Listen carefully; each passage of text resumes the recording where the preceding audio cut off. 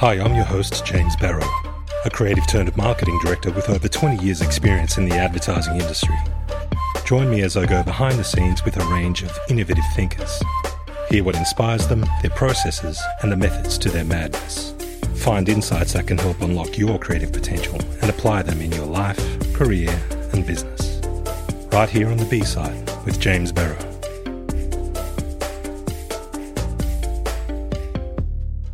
How can we use movement and mindfulness to help improve our potential as professionals and in the way we live our lives broadly? In episode 10 of the B-Side, I speak to Tony Clement, data strategy consultant and founder of the Dojo, a human performance consultancy which aims to help people achieve their professional best through personal growth. Tony has over 15 years of digital marketing strategy and analytics experience, having held senior positions in creative agencies such as Big Spaceship in New York, Wonderman in London, and Leo Burnett in Sydney. Tony now runs his own data strategy consulting practice with clients in New York, Sydney, Melbourne, and London. We discuss how Tony has made it his mission to help organizations and professionals diagnose the data stories that are of the highest value to them, along with how he applies his experience as a yoga instructor, Brazilian jiu-jitsu practitioner, and team leader to train the deep skills of people towards higher levels of performance in life and in work. Tony is one of the nicest, smartest, and probably fittest guys I've ever met in the industry. I really enjoyed chatting to him. It's a deep and really insightful episode. I'm sure you're going to love it. Cheers. All right, Tony Clement, we're here. We're together after 15 long years, man. I can't believe how time really does fly, doesn't it? The last time I saw you was 15 years ago at Leo Burnett. We were both essentially kids. How have you been? What's been happening? Growing up, dude. It's been a lot of growing up. a lot of adulting. A lot of adulting, yeah. I've been watching you from afar. You're doing well. You're doing really well. You've got this adulting thing down pat, man. Although we haven't really had the chance to speak a lot, I've been following you on social media, and I'm super happy to have you on the show and just to be able to catch up again and have a chat about what you've been doing and how life's been and what's been happening. Yeah, it's been a journey of adulting, and working in advertising agencies will kind of force you to look at your life pretty hard if you do it for long enough. Yeah, you know what I mean. So like it's been a deep journey. And like I remember being back at Leo's with you and just like pitch after pitch kind of thing, and that was a great moment in time though. So it's cool to reconnect with you. It's cool to be back here in Australia. It's a pleasure to be on your show with you and getting to chat and catch up. Oh, thank you so much. It's funny you say that. It was a really interesting and defining moment. I've always looked back on my time at Leo Burnett quite fondly. And I think it was the first agency. It wasn't the first advertising agency I'd worked in, but it was the first advertising agency I truly loved. And my first stint, down at McMahon's Point, it was just the right group of people at the right time. There was this it was a cohort of kindred spirits. It's the only way I could really describe it, and I would walk down to your office and you and Mark Pollard would be there with Todd Sampson and you guys would be jamming on some strategy, and you'd invite me in and I'd have a chat to you about something. Then we'd move on to MMA or jiu-jitsu or something. We'd just start talking about everything, and everything just got like thrown around in this really organic fashion, and I thought, wow, this is what it's meant to be about. Yeah, that's what I love too, man. I love the fact that we were able to be human, and the fact that we were able to sit down and talk about all aspects of life, even though we were sitting in an advertising agency. And sometimes a lot of those conversations we'd have about life had nothing to do about the work that we were working on at the time, but it was a place for us to bring that stuff and talk about it together in whichever part of the journey in our own lives that we were in. Like I remember sitting in that pod you're talking about with those people and just having good conversations about things that were troubling or interesting at the time in society. And, that was probably the first taste of that, I think, in my career. So I hear you. Yeah. What about that slippery dip we had in the middle of the agency as well? That was a thing of legend, wasn't it? For our listeners, we literally had this white spiral slippery slide that went from the top floor, which we were all on. Tony was at the back of the top floor, or the front of the top floor. I was at the back of the top floor. And in the middle, there was this void. And in that void was this spiral slippery dip. And you could literally slide down 3 levels down this thing and wind up at the bottom in Starcom or whatever it was. That's right, yeah. Starcom Media Vest. Yeah. Fun times, man. Fun times. But hey, why don't we start there, or even let's go way back. Why don't you start with, where you're from, your background, how you ended up in advertising. Let's start at the beginning. Yeah. I mean, I've got a bit of a mixed history, I guess. Like I'm a third generation New Yorker that didn't grow up in New York, but grew up all over the States, and then moved to Australia when I was like 14, 15. And so I guess the thing about that is like, I think in total I lived in 26 places in like 20 years or something like that. So a lot of moving around the United States, like, DC, New York, LA, Seattle, and then to Sydney eventually.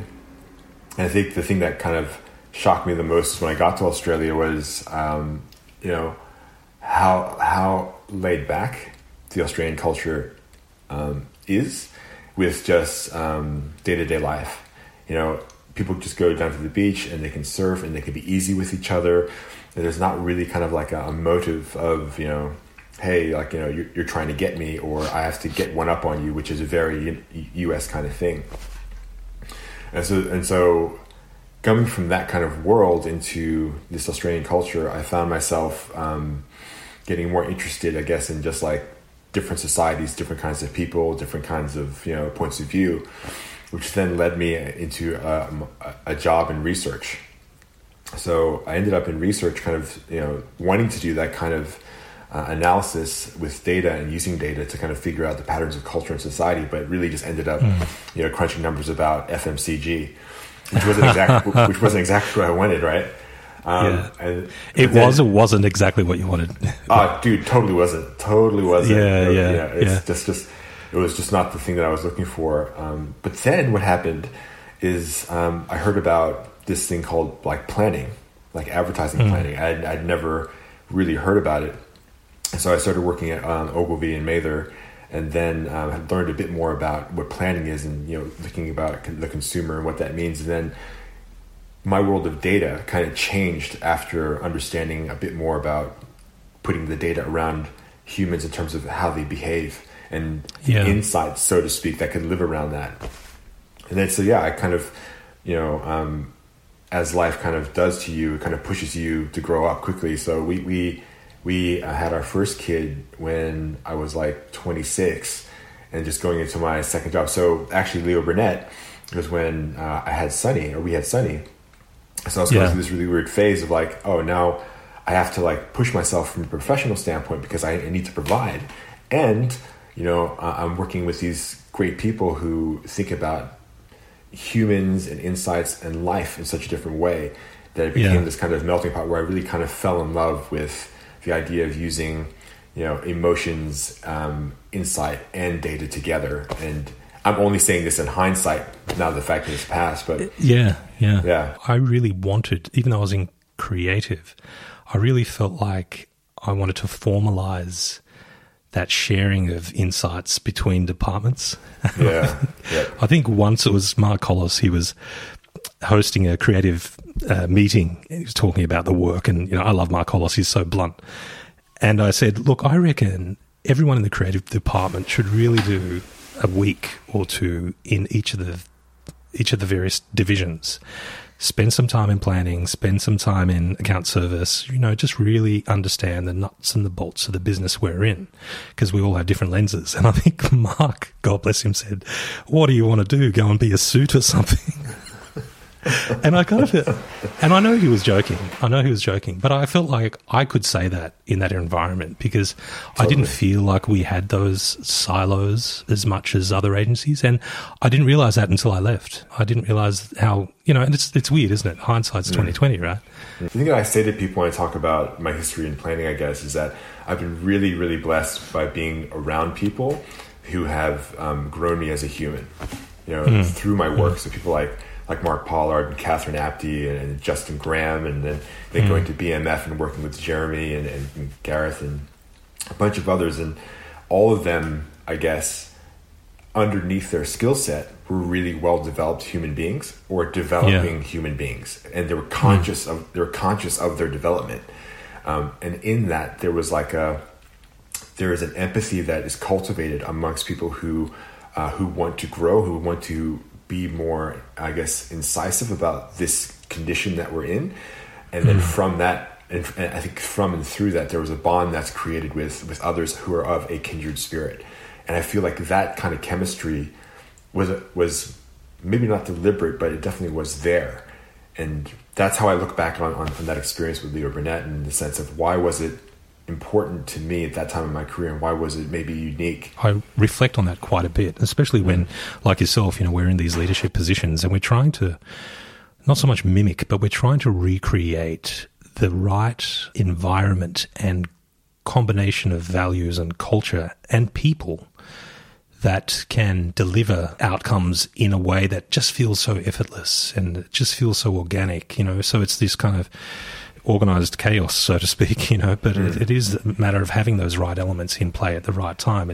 So after Leo's, you went to... I was at BMF for a couple of years, working again in a really big, diverse planning team, about 13, 14 people. And it was really fortunate for me to go from Leo's to that, because it was almost a continuation of that kind of culture. Yeah.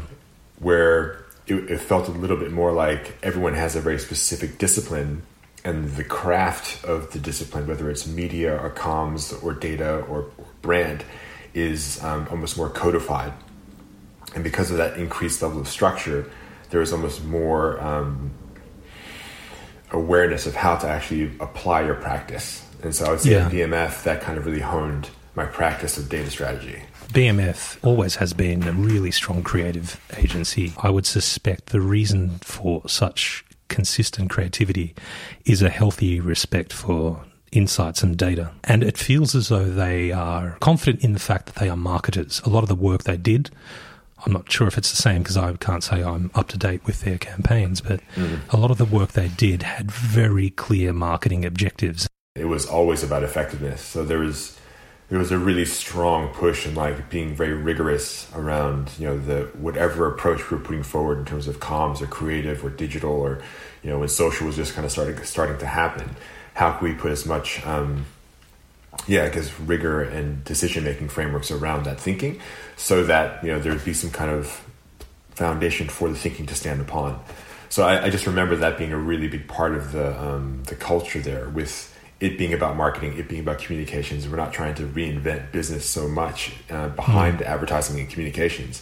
This is before the consultancies kind of made that push, but it was very much about that, and that kind of built on the culture of Leo Burnett, which is Leo's was we're about human beings and how human beings have insight that lead to ideas. BMF was much more okay, now we have that kind of fertile ground. How do we kind of put that into shapes and take those shapes forward so business people can put business language around it? So that I think is a combination that helps build your analytical but also your creative instincts. And that's what I found, at least in my experience. Yeah, and after BMF, where did you go there? Because you spent some time overseas, didn't you? You went to London. Yeah. So I did 8 years overseas. So we went to London for 3 years, and I worked at Wonderman over there on basically a lot of different brands with Microsoft and Ford primarily as a strategy dude, and then ended up going back to New York for 5 years, working with Mark Pollard again at Big Spaceship in New York. That's right, Big Spaceship, yeah. And then after that, I was so I was at Big Spaceship, and I was hey, it kind of dawned on me. There was this moment I had where where does this end? So you're in an agency, and you kind of go, well, where does this end? I'm in my mid-30s now, and I'm I got two kids at this point. And so I look around me for the examples of people in the industry who are kind of my age, and where are they? What are they doing? And what's their quality of life? And I kind of see a few different paths. One, you stay in the industry and it becomes really hard, and you're really stressed out, and it's quite difficult. And that's kind of one road. Another road is that you kind of leave and start your own thing, and it becomes your own kind of creative pursuit. And the other is you end up, kind of checking out altogether on a farm somewhere off grid. So I thought at that point, they all sound interesting, but for me, I was like, okay, I felt a calling from my experiences to try to create something new. And that's where Roll Deep kind of came up. And then I began that data consultancy business. And then after that, I then created the Dojo, which is 2 different creative pursuits that I've had a lot of joy doing in the last few years. I really want to go into both of those things, but first, before we do, I want to know something hidden about you. What's your B-side? Oh, I would say maybe a year ago would have been all the mindfulness and maybe even spirituality and the pursuit for spiritual growth through physicality. I guess the thing that was becoming more and more apparent for me started in New York when I stumbled upon this group called SEAL Fit. And what it was one night where I was kind of looking at doing something that was more of a pursuit or a challenge. And so I Googled, toughest challenge in the world, because I wanted to do something epic, because I was feeling that burn of I've got 2 kids in their mid-30s, I'm getting a bit older, what can I do? And so I stumbled across this outdoor magazine article, which had, the world's most intense fitness challenge. I said, oh, this is pretty cool. And so I read about it, and it's this thing called SEAL Fit, and they run these camps called Kokoro camps, and they go it's basically the first 2 days of Navy SEAL Hell Week. And they have been running them for a few years. And the purpose of them running them, they used to run them for people who were intending to join the Navy SEALs to get them ready to go to basically qualifications. And on a whim kind of thing, I was like, oh, that sounds really challenging. I'll sign up for that. So I signed up for it. And what that exposed me to this whole world of basically the Navy SEALs, but really underneath that, high performance teams and how high performance cultures are put together and how they work, and the rituals and the discipline and the standards and the mindset, all those different aspects. And I just became really connected to all those things for some reason. I feel like deep down inside, being a 3rd generation New Yorker, I also learned that most of my family before me had all been in the military, and it kind of stopped with me. And so this kind of narrative kind of awoke something in me. And so the journey of kind of going to and getting ready for this kind of 2-day event really helped me practice and embody a lot of the warrior spirit of what I think had been latent in me for a really, really long time. And then that kind of created a key kind of pillar, I guess, in one of the modes that I can access for myself mentally and physically, which is if I know that I'm very capable of doing 20 times more than I think I'm capable of doing, because I've experienced it and practiced it and embodied it to a certain extent, and that everyone is capable of that much more than they think they are.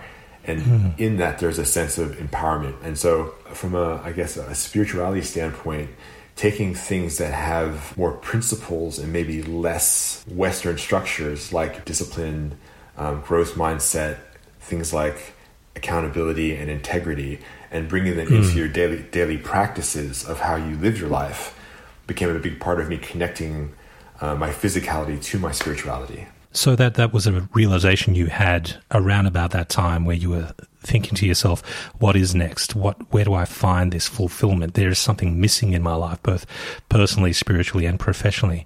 Is that where you had that epiphany that you had to start your own thing by combining all these factors? Or did it sort of slowly take shape? That's a great question, because I think what was happening was that the being in the agency environment, it became clear to me that I was very capable at building data practices within creative companies, and I cared about that a lot. But there was still a disconnection between that and doing something that was, one, independent of an organization, so to speak, and 2, more deeply connected to my personal why. Why am I here? Why am I doing this? And so as a part of the journey into SEAL Fit, they put you down a path of inquiry as what is your why? And so that takes a really long time. And what that exposed to me is that, my why is very much why do I exist? I exist to be a spirit-filled teacher, warrior, and student. And so in those ingredients, I was then able to take those ingredients and go, okay, if that's who I am, if I'm a spirit-filled teacher, warrior, and student, how do I take those ideas and then take this energy that I have that I've been using for other businesses and agencies and create something for myself? Teacher, warrior, and student, those things traditionally were never exclusive of each other. You were a teacher, you were a scholar, you were a student and a warrior at the same time. You think of Sun Tzu and Miyamoto and Musashi, and all those things you're talking about right there became what it did is it validated the insight I had stumbled upon through my life, where it's like, oh, is this something that's been true for a long time for others? And then you look back to the other cultures that go back thousands of years to, the gladiators, the Spartans, even their first yogic practitioners, you know, that this combination of mind and body and learning and teaching and everything is connected. The confidence that came from that, like I never would have started my own consultancy had I not gone through that process. That took about 2 years of just kind of churning internally and then working physically and kind of having realizations that go, hey, like, if you're ever going to have a crack at this, now would be a time. It's so important, though, if you're going to start a business, it is such an emotional investment, and it has to be aligned to your why. Otherwise, you wouldn't have the resilience to be able to, and you wouldn't have the motivation to go with it, right? I mean, 100%. And this is the thing, like finding the alignment in who you are. So a lot of people talk about starting businesses, and it's difficult to do for all the reasons that you're mentioning, and it's even harder to sustain if you're out of alignment of what was the reason why you created it, and it burns. And so what I see is that when people are employed and they're working in places that are distinctly out of alignment with who they are and maybe what their values are, that it causes stress, it causes bad stress, and then that's a thing that's not sustainable or healthy for teams, individuals, or even companies. And so having the awareness to kind of clock that that's what's happening to you is almost like is a trick unto itself. But I see it so often with people working in companies that they're just there for all the wrong reasons, usually coming from a place of fear. You've talked to us about the motivation and the inspiration for it, aligning your personal mission or your why. Talk to us a little bit about what that business is. Like, what is it you actually do? You've got two streams that you focus on. One is the Dojo, and the other stream is We Roll Deep. So the Dojo is really the reason why we created the Dojo. And I'm in this with a partner who lives over in Italy, who I work with in London. But the reason why we created it is because what we realized was a lot of the things that we learned in our professional careers in agencies and working for clients, like the things that actually mattered, we learned those things not in work, but actually out of work. So, it was the personal practices of martial arts, of yoga, of creative writing, of, doing things like SEALFIT, doing things that actually were more mindful practices, that those things around work that grew us as human beings were the things that we brought to work that actually helped us be successful, quote unquote, in the area that we were in. And so we kind of thought, if that's true for us, I wonder if that's true in more scenarios where if people have a practice outside of their work, so to speak, that they're able to bring more of themselves to work. And so the Dojo is really a way for us to kind of break down the wall between you are a human outside of work and then you're a professional human inside of work. And then actually the truth is that we're just humans always. And if we train the skills that matter more than, let's say, being able to write copy or do SEO analysis or to balance a profit and loss sheet, if you train the deep skills like empathy and awareness and adaptability and focus and grit, what if you were able to train those skills in a way that can help you grow as a person that would then lead you to become a better professional? So the Dojo is a coaching program that uses your body to train your mind, and then through that help teams work together in ways they may have not found before to solve complex problems that they may not have approached in a different way before. And what do those programs entail, and how long do they go for, and who are some of your clients? Well, let's start with the last one. So right now we're working with IBM over in New York. We were meant to be going there 2-3 weeks ago, but obviously with everything that's been happening, that's been a big no-go. So we've had to reinvent the entire program to be online. But we're working with IBM's social marketing team, basically trying to establish this practice, this social practice. We are being a part of the way that team works together. So what we're doing with them is we're basically setting up their rituals, their routines, and how they talk to each other, when they talk to each other, what is the kind of questions they want to ask one another in terms of their own relationships as a group. And then as individuals, offering them 10-day, 20-day practices around physicality, around mindfulness, and around empathy, which will entail everything from moving your body to creative writing to meditation, as a way to then, cultivate these deeper skills around us as human beings. That's a 6-week program. Yeah. And then at the end of that, what we're working with them too is articulating that quote unquote way of working as a cultural asset to how that team operates. When we just started chatting before we hit record on this podcast, we were talking about how it's caused you to be a little more mindful as an individual and mindful to what your responsibilities are as a person, as a human, as a dad, as a professional, towards yourself and to others. I find your program, it seems to me, it acknowledges to be successful isn't just to look at one aspect of our lives, it's to ensure that everything is in harmony. The whole idea is about training deep skills, right? So, and the best way to train a deep skill is to embody it, which means to physically experience it. And so, for example, if we're talking about training the skill of focus as a deep skill, what we'll ask people to do is we'll give them a series of different breathing exercises that are very, very much about focusing on one's breath and how the breath is being moved through your body. And we'll structure this in 10 or 20-day challenges with a reflection practice that's built into the actual breathing practice. So, for example, you'll spend 5 minutes doing a box breathing exercise, which is 4 breaths in, 4 count hold, 4 count out, and then a 4 count hold. And you do that for a couple of minutes, and then you'll reflect on where you found the breath turning up in your mind and in your body. And then if focus isn't the thing you're trying to build, maybe it's something like resilience. So for resilience, we'll use a standard plank. So like the high plank, top of the push-up position. And it's a 10-day challenge. And you start with 1 minute. And then every day you choose to add on either 15 seconds, 30 seconds, or another minute. And you do that for 10 days in a row. And the idea here isn't to succeed or to fail, but is to show up. Right. Yeah. So irregardless of the outcome, you're showing up for the practice. And it could be you get to 3 minutes or 4 minutes and you fall on your face, but you kind of get back up and you do the other 30 seconds. People, and marketing can be blamed for this, often confuse joy and happiness to be the same thing. Yeah. Yeah. Right. So what's interesting about that is that happiness can be defined. You can get happy from having an ice cream. You can get happy from taking Coke. You can get happy from all these different kind of materialistic things that will spike dopamine in your body. But then when you talk about joy, so what's joy coming from? Joy is usually things like love, right? It's compassion.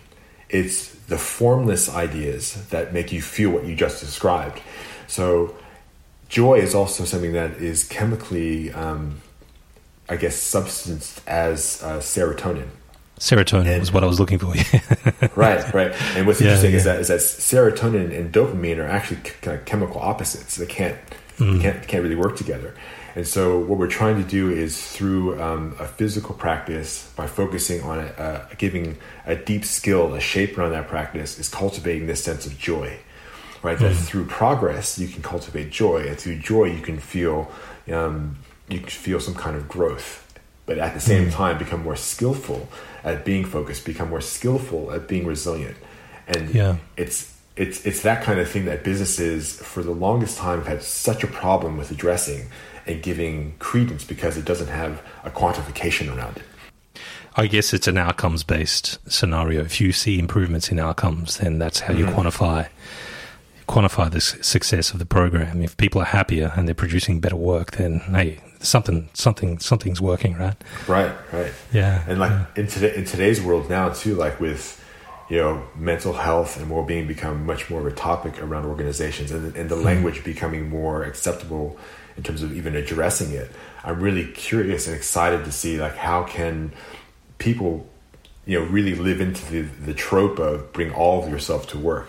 And in that, kind of means how are you working on yourself in a way that's non-judgmental, non-attachment, but also at the same time, really compassionate of like how you can be as an emotional, intellectual, and intuitive human being.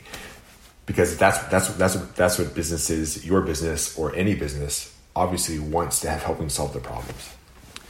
You know what I mean? Yeah, absolutely. So I love you've got this mission statement almost on your website, and it's, we believe professional growth comes from personal growth. Growth takes humility and effort. We're brave together. You are what you practice. And you believe in leading by example. I mean, everything you've described ladders back to those beliefs or those values beautifully. I really, really love that. I think professional growth comes from personal growth. That's what it's really all about, right? I mean, yeah. So We Roll Deep. What's We Roll Deep, and what do you do? Yeah. So what's funny about that is like that. It's not a jujitsu. It's not a jujitsu metaphor. Well, what's interesting about that? Because so here's what happened, right? So I was at Big Spaceship, and I just started training in jujitsu, and I was just blown away by it. Like everything I thought about martial arts. Oh, so it is. There is a jujitsu league. Oh, yeah, it's totally linked. For anyone who's practiced martial arts, like jujitsu was just broke down all the Hollywood conventions of martial arts and combat and all that kind of stuff, and I was enamored by it. And so I was like, hey, like every white belt out there, I'm going to start a brand and build t-shirts and do this thing. So I created this thing called Roll Deep, and it was initially going to be just a jiu-jitsu brand. I was going to create my own kind of like material and swag and that kind of thing. And then what happened was, at the very same time, I was like, you know what? I think I'm just going to go and start my own consultancy because the time is right for that now. And my wife said to me, like, just use that name because you've created the brand logos and stuff. Just use that for your consultancy. It's like, yeah, that's cool. Yeah. So I did that, and my jiu-jitsu brand became my consultancy brand. But I love that. I love Roll Deep. I love the analogy, even if it does have roots in jiu-jitsu, being a jiu-jitsu brand, tackling business problems, literally tackling them. And going deep into the insights. There's so much, man. There's so much that works in that name. It's really cool. So that became me just taking everything I knew about the world of data from my experience and rolling it into just a simple consultancy package, which really is going into organizations and helping them define their culture of data. By that I mean like what are the arts, what are the artifacts, what are the rituals, how do people talk about data, how's it manifesting. And what I love doing with companies is I'll create this thing called an organizational insights map, which is kind of like if you were to go to a physio, and a physio were to look at like, what's wrong or what's out of alignment and where maybe the tension points are in your body. It's kind of that, but for organizations and their data. So, do you help organizations with things like brand health? Our funnel is awareness, consideration, recommendation. Obviously, we track that 2 dips a year, which coincides with our key recruitment periods. Yep. Is that the sort of thing you can help organizations with, or is it more looking at all of that stuff, the brand health, the lead gen data, the audience data, even macro data, and then pulling it all together? Is it? Yeah, it's kind of both sides of the coin. So what I mean by that, I mean, there's the approach of brand health tracking and the science behind that and like the rigor of that and what that looks like even augmenting that data with different data sources so it becomes more felt. So in the past, like using traditional brand trackers, but then mapping social data around that, so you get a feeling of what your audience means by like, hey, we're innovative, hey, we're technology driven, like all those kinds of terms, you put feeling around them. And so yes, doing that is a part of my experience back in the past with Leo's and Wonderman. And then the other side of the coin is going, okay, now that we have that story and that narrative, how do we then bring that insight into the organism that is the company? Right, I see what you mean. Yeah. Right. like where are the connection points in terms of the people who need to know about this, how they make decisions around it, what is the conversation that exists around this data, and if that's a conversation, why is that the conversation and where is it going? So often what I see is that there'll be amazing analysts, data scientists, marketing strategists doing great practice work, and then it comes into the organization and it falls down at the human level. Yeah. That's really interesting, isn't it? Because one aspect, so let's just take brand health, for example. That is a snapshot. That is an indication of what it is we're currently doing. It's a snapshot of the status quo. And it's reflective or retrospective in a sense, because a year's worth of planning and execution has gone into this, and then to be able to deliver this result. Whereas what you're saying, and hence your chiro analogy or your physio analogy, it's a snapshot of what's happening inside of us. Right, because if you think about it, like in that sense, like if your senses, your hearing, your taste, your sight, and your smell are all working great. So you've got a great brand tracker, you got great visibility to the data, but your nervous system isn't connecting that information to where it needs to go. It's kind of you're not maximizing the actual use of the intelligence. It's just kind of stuck in your head. So what I love doing is taking, what is the quality of that intelligence, and kind of going, where are the blocks, breakages, and blind spots within the organization that need to be treated first as a way of triage, so that the information that we're having can be used in its most important format. So like a block would be like hey, we have two departments who have different objectives. One's about brand, one's is about sales. And because of that, they're not talking to each other. But if they did, how could they do that? What would the language be around that conversation? And what would that mean if they found 10% agreement on something?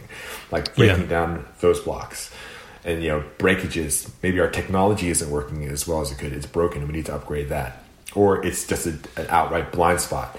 We don't have visibility to this sector of information or this spectrum of information because we've never looked in that direction before, and so we're blind to what's happening in this industry, and kind of dealing with that. Yeah. And who are some of the clients you're working with for We Roll Deep? So most of them, funny enough, are actually based in the States and the UK. So when I got back here, I preferred to work with companies overseas for two reasons. One, like I love adventure, so I love traveling and like working with people in different countries and markets. That's my personal passion.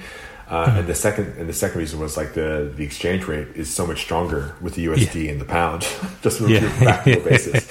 But working with independent agencies, network agencies, and then one large organization based in Europe, helping them launch projects in I'll quote it, like a data-driven way, so that they can basically realize the value of all the data that they had.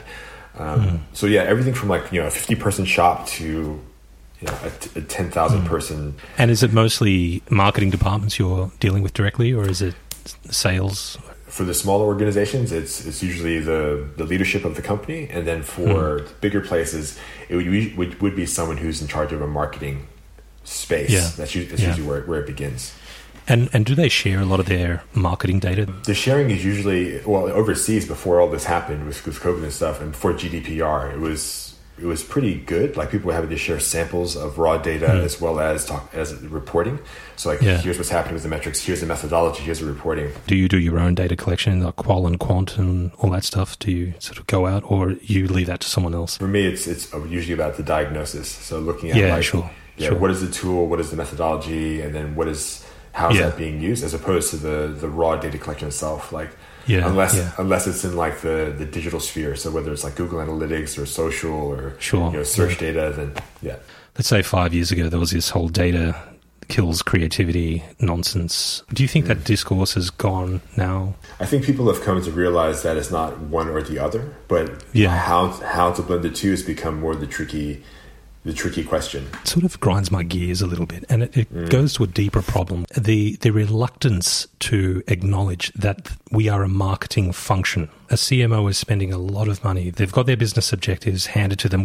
The marketing comes in halfway through. We're not inventing the business objectives. We come in at the halfway point. First, we've got to orient the company towards understanding their market, and then we've got to do the market research. Then there's the segmentation, targeting, positioning. Then we talk to the agency after this positioning. How are we going to sort of develop some tactics, the 4 Ps? Advertising is a function of that, but no one talks about it. You guys in strategy do. You guys live and breathe it. But you talk to the friggin' pimply-faced art director. He thinks he's going to be making films in Hollywood. Do you know? He's not working in marketing, man. It'd be like someone being in the military thinking they're a fucking florist. Do you know? It's like, mate, you've got a gun in your hand, not a fucking bouquet of flowers. It's just really staggering. You know. So and hence, if marketing is about understanding your market, how you do it with data, you know. So I don't know, man. Like, it's just, that's a bit of a rant, I know, but I've never understood the why there was ever this nonsense tension between data and creativity. I've never understood it. Anyway, you're better at talking about that than I am. No, dude, I love it. It makes a lot of sense, and I hear you. I hear you. Like what I've seen in the past is that bigger networks, in a time gone by, have gotten their hands on customer and transactional databases of big organizations. And through that built a huge retainer business. And because they have ownership of that data asset, it makes them indispensable. And I can see how agencies built on that narrative can then go, well, you know, we have the ability to go upstream, you know, and try to make that push whilst the client is really paying them to make advertising and marketing. And so those companies are kind of in the past now. So more and more so, the craft of marketing needs to kind of be the focus of those working in marketing. I think every single person who wants to work in advertising should understand the fundamentals of marketing. I really do. And even at the very least, just like what you explained just then, like, hey, here's the industry you're working in. This is how it works. All the decisions are made here. We're coming here. And here's what we have to do. You know what I mean? Like, as a basic, this is what you signed up for. And, you know, because like with me, and I think most people, you kind of fall into advertising. I did as well. With grand hopes. I had grand aspirations to be like Taika Waititi holding an Academy Award. I was that guy. I really was. I think it wasn't until I got into my 50th wobbler that I realised I was working in marketing, and my dreams and hopes of Hollywood were long gone. It's like, maybe that's not going to happen here. Yeah. No, it's so funny, man. So, what does a day look like for you? A while ago, I asked myself this question of, what does my perfect day look like? And the reason why I asked this question is because I was tired of feeling like all my days were kind of out of control. And so I asked myself, so, hey, what would my perfect day look like? And what would it actually look like? And the exercise I did was I wrote down like my day hour by hour in half an hour blocks actually, and then imagined what would I be doing in those hours. And it wasn't like, hey, I'm going to go down to the beach and just lie on the beach and do nothing. It was like, no, I'll wake up, I'll make breakfast for the kids, and then maybe I'll do some training, and then I'll come home, and then I'll start getting ready for work, and it kind of listed it out like that. And I looked at that and I thought, like if I were able to do that every day, I'd be really happy about that. And so that became the model of like a perfect day. And for me, it's a very it's not anything special. It's basically a lot of practice in different areas of life. So, you know, there's creative practice, there's physical practice, there's spending time with the kids in a way that, you know, I feel might be meaningful for them. It's, you know, looking at the business, doing the finance work. It's that kind of stuff. But it's a repetition in a direction, right? And so, so that's my perfect day is a day of very ordinary practices. All of those practices are leading towards some mission. And where did that come from? And the perfect day being one where you get to practice. For some people, that might be their idea of hell. You know, but for others, that's their sense of fulfillment. You can be stagnant water, or you can be constantly moving. I met a friend who I've known for a very long time. We've known each other since primary school. And he said, man, why are you always trying and doing new things? And I said, because if I didn't, I wouldn't be me. You know, and it sounds profound, but it's not meant to be. It's just, that's just who I am. And I've been that way since I was a kid. It's like a patchwork, man. Like Of course, the parents play a part of it. The upbringing plays a part of it. Like growing up, we didn't have a lot, and it was a strict household, and so everything had to have purpose and meaning, and everything had to be done in a way. And so there was a discipline in that, and there was, growing up in life, growing up fast, having kids young. You have to be disciplined about those things. So there's a discipline in that. Everything's considered. You can't muck about with superfluous decision making, right? Everything has to have an outcome. Yeah, I get that. Right. I've done that myself. Yeah. The purposefulness of what you're doing is important. There's this book called The Artist's Way, and it's like a 12-week. Well, they call it like a 12-week rehabilitation for creativity. And I've never considered myself as a creative person, but the 12 weeks of basically doing morning pages and inquiring into your creativity really helped me establish a practice around creativity and actually how to do that in a disciplined fashion. And so when you ask, like, where does it come from? It kind of comes from all these different sources, but really the common thread there is there's a discipline, and I'm attracted to the idea of, even if I don't know what the outcome's going to be, if I practice this thing every day, the fruit of your labor, so to speak, becomes evident. If I'm writing every day, like, that's going to make me help me have more ideas. If I'm running every day, then that's going to help me get fitter, not just be fitter, but also to feel better. You talked about creativity. I think you're incredibly creative, and I especially love the two ventures you've started. What they stand for is hugely creative. How do you beat creative block, though? Like, if you ever get stuck for a creative idea, my habit is to then go to movement. So one of my I think that I love to do is I'll set some time aside most nights and just put on some headphones, put on some music that feels like I can move to it, and just kind of take myself into my own movement flow. So a combination of martial arts and yoga and not expect anything from it and just have it to be my time. The equation for creative blocks for me is usually sunshine, music, movement, and not expecting anything. And so I trust that something will come, and I think that's a big part of the journey for anyone in a creative pursuit, is having faith that the practice and the process will emerge something. So there's no surprise that the very things that make us human, we walked out of Africa and we wound up in friggin' Siberia and beyond, we've been doing this for a long time. So let's just get back to basics, man, Nature is a great therapy, man.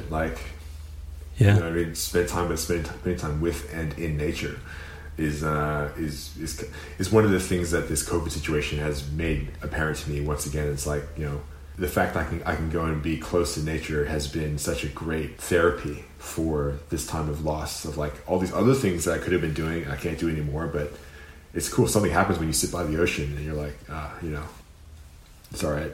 In terms of other side hustles, you sound like you got your hands full?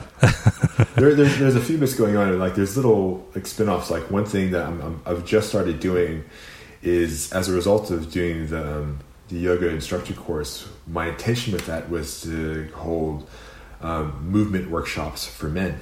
There's this weird thing with yoga and men, right?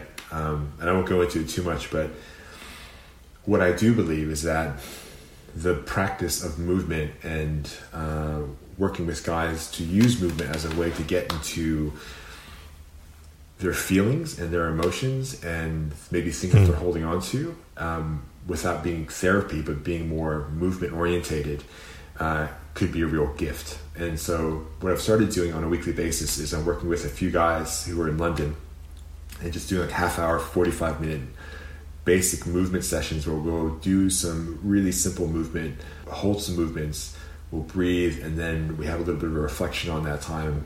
And really it's just cultivating a safe space for guys to actually just work on themselves. So that's I'm calling that deep moves. Deep moves, We're just using that as a way to just cultivate a practice for guys and movement. Do you think that's why a lot of people find jiu-jitsu, because of how confronting it is and how vulnerable you feel? It's like all martial arts, really, but I think there is something about jiu-jitsu that tends to unlock this acceptance of being vulnerable, the acceptance of being almost childlike and helpless. Yes. I've only done a few lessons of jiu-jitsu. My background's in striking and Muay Thai and Kyokushin karate, but there's something that is very confronting about jiu-jitsu, and it's everything from how I feel about being so close to other men, Yes. how I feel about showing any form of physical insecurity or uncomfort. It's really confronting. It really is. And to be able to embrace that and say, hey, yeah, I'm a white belt like you. We both feel really weird hugging each other and rolling around with each other, but there's a certain bond between the two people if you can accept and acknowledge that, and to be able to get over that. That's the hardest thing, isn't it, right? I think there's something also that specifically speaks to the masculine condition, is that, I think science says that when men or guys are confronted with emotion, what we'll tend to do is we'll tend to move it into a part of our brain that tells our body to do something. Yeah, so it's like, I've got to do something with this. With females, generally speaking, when they feel emotion, they'll go to the part of their brain which uses language. So they'll start to verbalize their emotions. There's this interesting dilemma of like, well, with guys, we're not as biologically equipped to articulate our emotions, so we have to use our bodies as a way to express. There's all this emotion that's going in here and just kind of getting stuck. And so how can we use our bodies as a way to unlock those emotions, even if they don't have words? Yeah. And so that's jiu-jitsu does that, martial arts does that, any movement I feel does that. And so, the side hustle thing is really kind of cultivating that intention. Yeah. Do you feel like that's because there aren't enough avenues out there for men to be able to talk about the things that are bothering them, or the right context to be able to do so? Dude, so many, like societal, cultural, corporate, family structures, we're trapped in ourselves. It's a fragile thing too, because all it takes is one person to take away the safety for it to be gone. Yeah. You know what I mean? Because guys will always default to the machismo and the, Right. It's like, that's not my problem. It's like, all right, man, thanks. You just ruined it for everyone.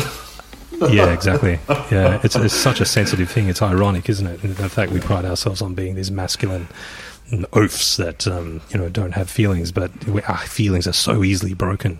Totally. Very, very fragile, and accepting that fragility is a big part of like, hey, I don't know what's happening here. Yoga is incredibly confronting. My wife is absolutely fantastic at it. She took me out and said, look, give it a shot. You'll love it, because I love flexibility and stretching and so on. I think naively, I thought it'd be quite easy. I was dying. It was the hardest thing ever. It was so hard. I was doing those, the lactic acid was like in my thighs and I was shaking. I couldn't hold a pose. They were telling me to hold my breath. I was breathing the whole way through. Oh man, it was literal torture, but I want to get back to it. So everything we discuss is incredibly deep by name, deep by nature, man. Roll deep. I would love it if you could distill your philosophy, if you were to wrap that up in a little nugget of wisdom, a little bite of wisdom. What would that be? Someone once said to me that the most meaningful work you can do is the work on yourself, and it will be the most terrifying thing you'll ever do. And so that in itself is a provocation for anyone who's been absencing themselves from their internal work, to make a little bit of time for that and to be courageous in doing that, because it will be of service to everyone who loves you and everyone that you love. Oh, that's beautiful, man. It really is. Thank you so much for that. I think many listeners will find that incredibly useful, especially during these times when we have the opportunity to reflect and really get to the heart of who we are as people and what it is that drives us. Yeah, Thank you, Tony. Thank you. I won't take too much more of your time, because I know you've got a beautiful family to attend to and look after, so and probably some work to do as well. So where can people find out more about you? Where can people find out more about the Dojo and We Roll Deep? Yeah, I guess the best place is just to track me down on LinkedIn, just Tony Clement. Everything is kind of there about where I work with the Dojo, Roll Deep. There's websites there like thedojo.team and we'verolleddeep.com. If there's anyone out there that has found this of any use and wants to get in touch to chat, always happy to talk and share and to hear and to listen. Tony Clement, it's been an absolute pleasure. Thank you so much again. I hope I don't wait 15 years before I speak to you in person again. Dude. I'd actually like to shake your hand, give you a big hug, And Me too. I don't drink beer. I don't drink anymore at all, but I'd love to share a soda water or something with you, man. Neither do I, so 2 soda waters then. 2 soda waters it is. All right, James. Thank you. Thank you so much, dude. Cheers, man. See ya. All right. See ya. If you'd like to find out more about me or the B-Side podcast, please visit jamesbside.com. That's one word, jamesbside.com. And you can follow me on Instagram at B-Side Podcast. If you have any suggestions or feedback on the show, please email me at hello@jamesbside.com. And don't forget to rate, review and subscribe. The B-Side with James Barrow is produced by me, and I really hope it's helped unlock your creative potential. Thanks for listening, and until next episode, cheers.